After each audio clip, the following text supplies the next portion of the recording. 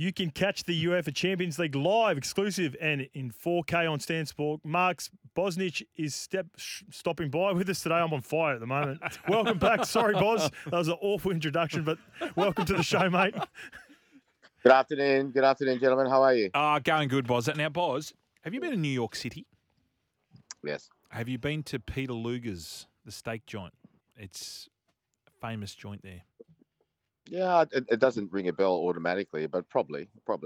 We used to have, when I used to play international breaks, as they do now, but a lot of times Australia, the Socceroos, were not playing. So as long as we were going well and the results were going well, managers used to pretty much say, well, you can do what you want for the first week, as long as we clocked in what type of training that we did. So a lot of times we just jet off across the pond to New York. It was good days.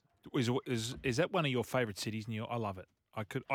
My goal is to live there. 12 months. I want to do 12 months. There's a lot. I mean, a lot of places I've been all around the world are fantastic, and I'll tell you what, Sydney comes right up close to it. If I had to say, I don't know, top three, Sydney would be up Boz, there. Give me a top three. Exclude Sydney. Well, I would give us five. Give us five. How's that? So Sydney, London, New York. I'll go Miami and Moscow. Miami, all the M's. Why Miami? And because I heard Miami was rubbish. No, it's got something for everyone.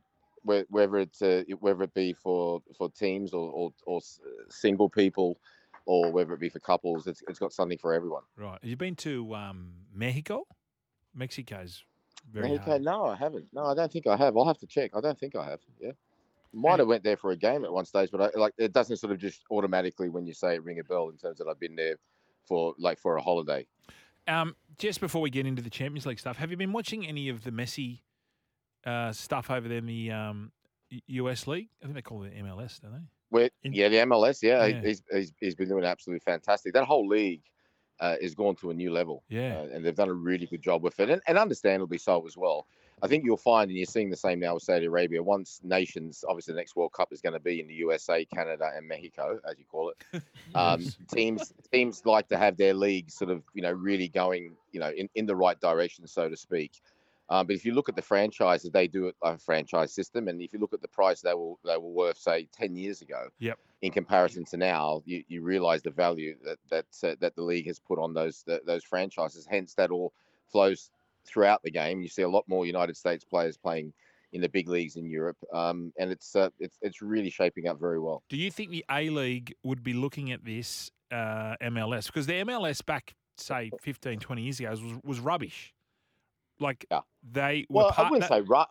They were. Yeah, I wouldn't say rubbish, but it was no. I don't think you would say rubbish, but it's not what it is today. Put it that way. Well, they were part timers.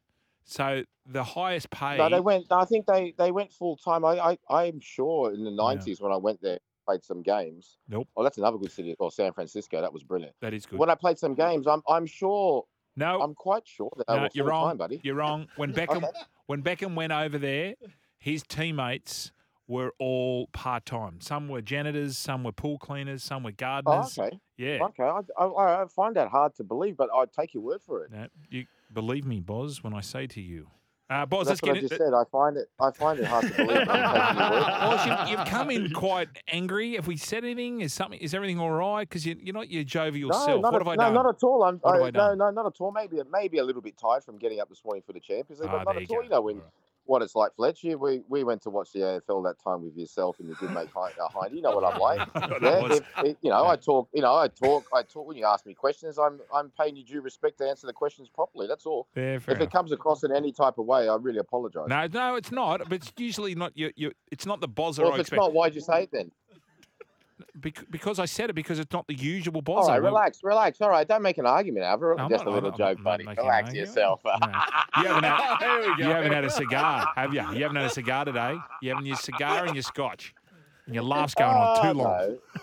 Anyway, not at all. Let's get into Socceroos. Let's get to the Champions League. Champions League versus Champions League. Champions League, sorry. Bayern Munich, mate. Look, Bayern Munich are doing very well. I wouldn't say they're flying, but a lot of their supporters that I've spoken to recently are actually liking this more because so many seasons they've come out of the block so quick, and then all of a sudden they falter towards the end of the season. Well, this time it's been a little bit different. They've done brilliant in the Champions League. They've won every game, and Harry Kane's been a phenomenal signing. Last night was his 11th goal and 5th assist in as many games in all competitions.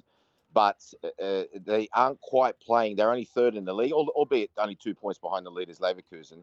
They're not playing at the same level that they have in previous seasons at this time of year, which I actually think is, and a lot of their supporters think is a better thing. Now, in Germany, they have a winter break. So their theory is we'd like to come back and finish stronger rather than come back and sort of say, after the winter break and say, well, where's that team that we had before the winter break? So, but still, I mean, absolutely phenomenal record in the group stages in the Champions League, another win. And it looks as though pretty much secured their qualification for the knockout rounds in the new year. What about another big team, Real Madrid 2-1 against Barca? This Jude Bellingham, 10 goals in 11 games as well for Real. Is he the real deal? Oh, most definitely, and everyone's known that for quite some time. A youngster, he started his career at Birmingham, would you believe?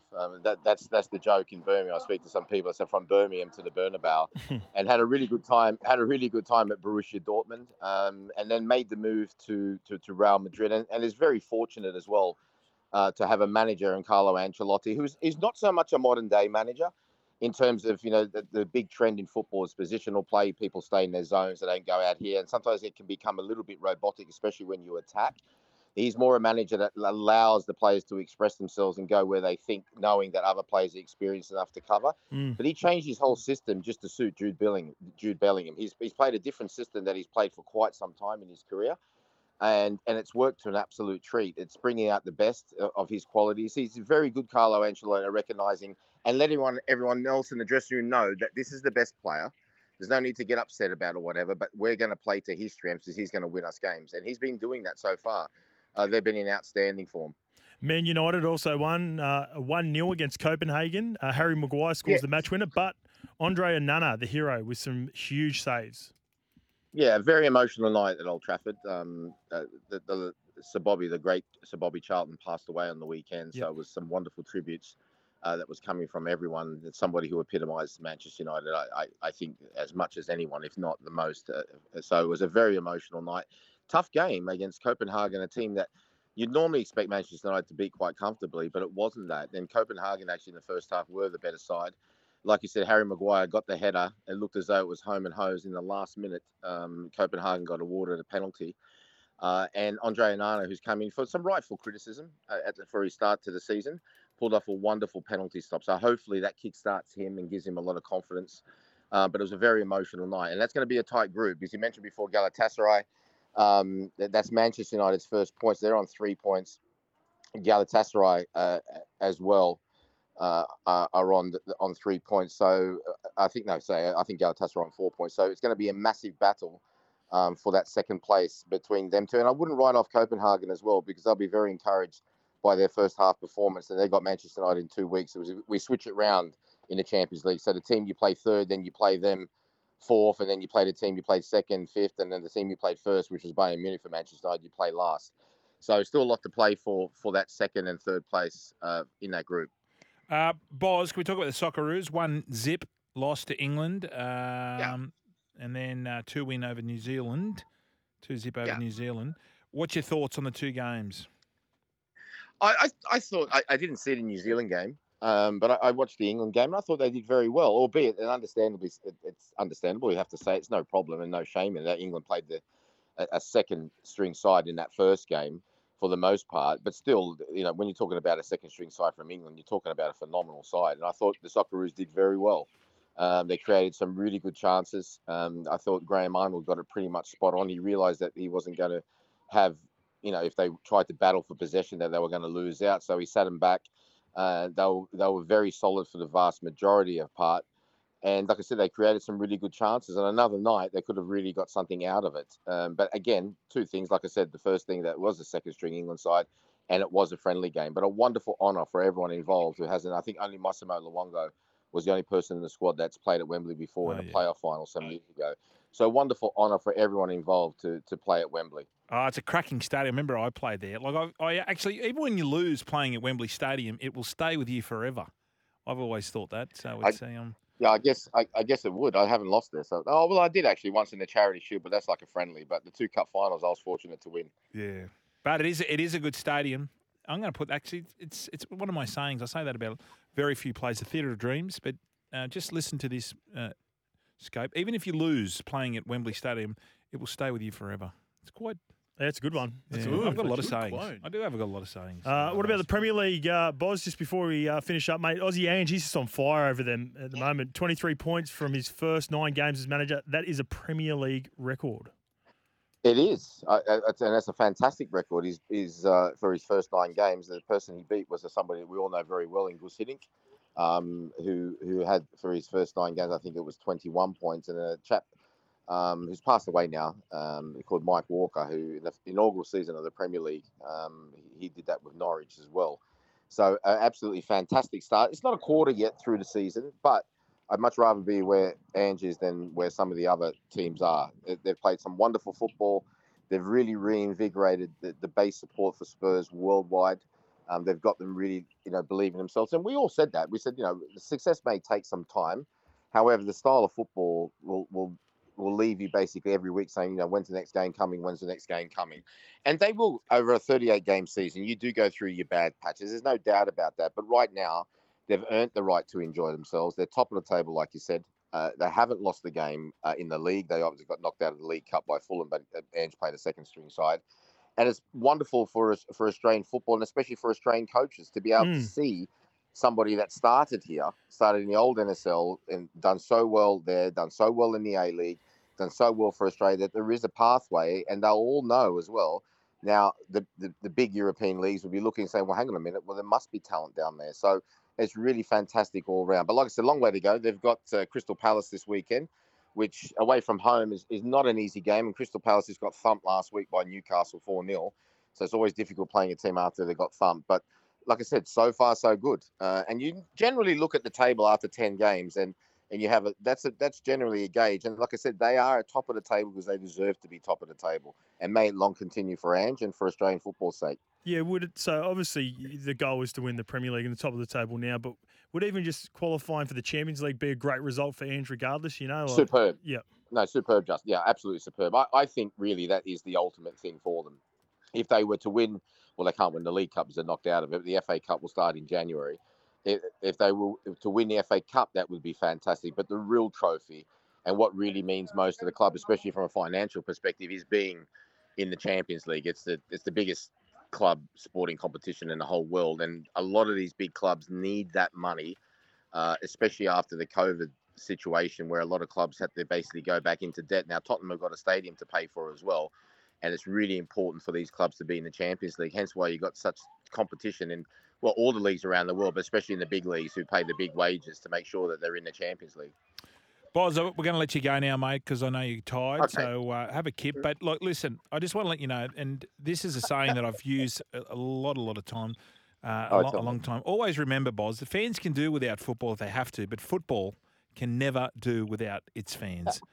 Good night and sleep tight. Sorry, Boz? Wise words.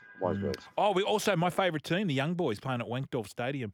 Man City versus Young Boys. You love that. You love that. That was about. I'm trying to think when it was. Not. It wasn't last season. It was the season before because I were in Manchester United's group. Yeah, and I always remember coming on and you hitting me with that game. And by the way, my favourite team. And when you said to me on the radio, when you said my favourite team, I'm expecting you to say Barcelona, Real Madrid. I don't know, Bayern Munich, Liverpool. He's going Young Boys, and then I knew exactly because I know where they play. I knew exactly what you were going to say. I'm just saying they are one of my favourite teams. Now, Man City versus Young Boys at Wankdorf Stadium. Who's going to come out on top? Do you think? Well, I think Manchester City are favourites, but the game that we're concentrating on is Group F. It's been called the Group of Death because the teams in Newcastle, Paris Saint-Germain, AC Milan, Borussia Dortmund. So our main game would be Newcastle versus Dortmund. But you mentioned about Manchester City. Barcelona are backing action. They're undefeated as well, so they'll be looking to go to 9 points. Big ask. So Wankdorf, Wankdorf will have not going to frighten the Man City boys at all. I don't know. But look, listen. You know what it's like when you're playing for a top side every week. It's an opportunity for the other teams to say, to be able to, to basically put one on you. Exactly. So that'll be exactly the same case. It'll be a packed house as it will be everywhere. And Celtic as well. Celtic are playing against Atletico Madrid at Parkhead, looking to notch their first victory since their return for the first time in 5 seasons last season. They lost every game, so it'd be really good to see if Celtic can get a win in the Champions League. Bozza, you are a credit to yourself, you're a credit to your family, and you're a credit to soccer in general. Good night, Australia. Thank you so much, Fletcher. I really appreciate that. XXXMB. See you, boss. Take care, gentlemen. He's one of the greats, isn't he? He's one of the greats. What a great synopsis. Great synopsis. All right, you can catch the UEFA Champions League live, exclusive, and in 4K on Stan Sport. Mark Bosnich, thanks for joining us on the run home.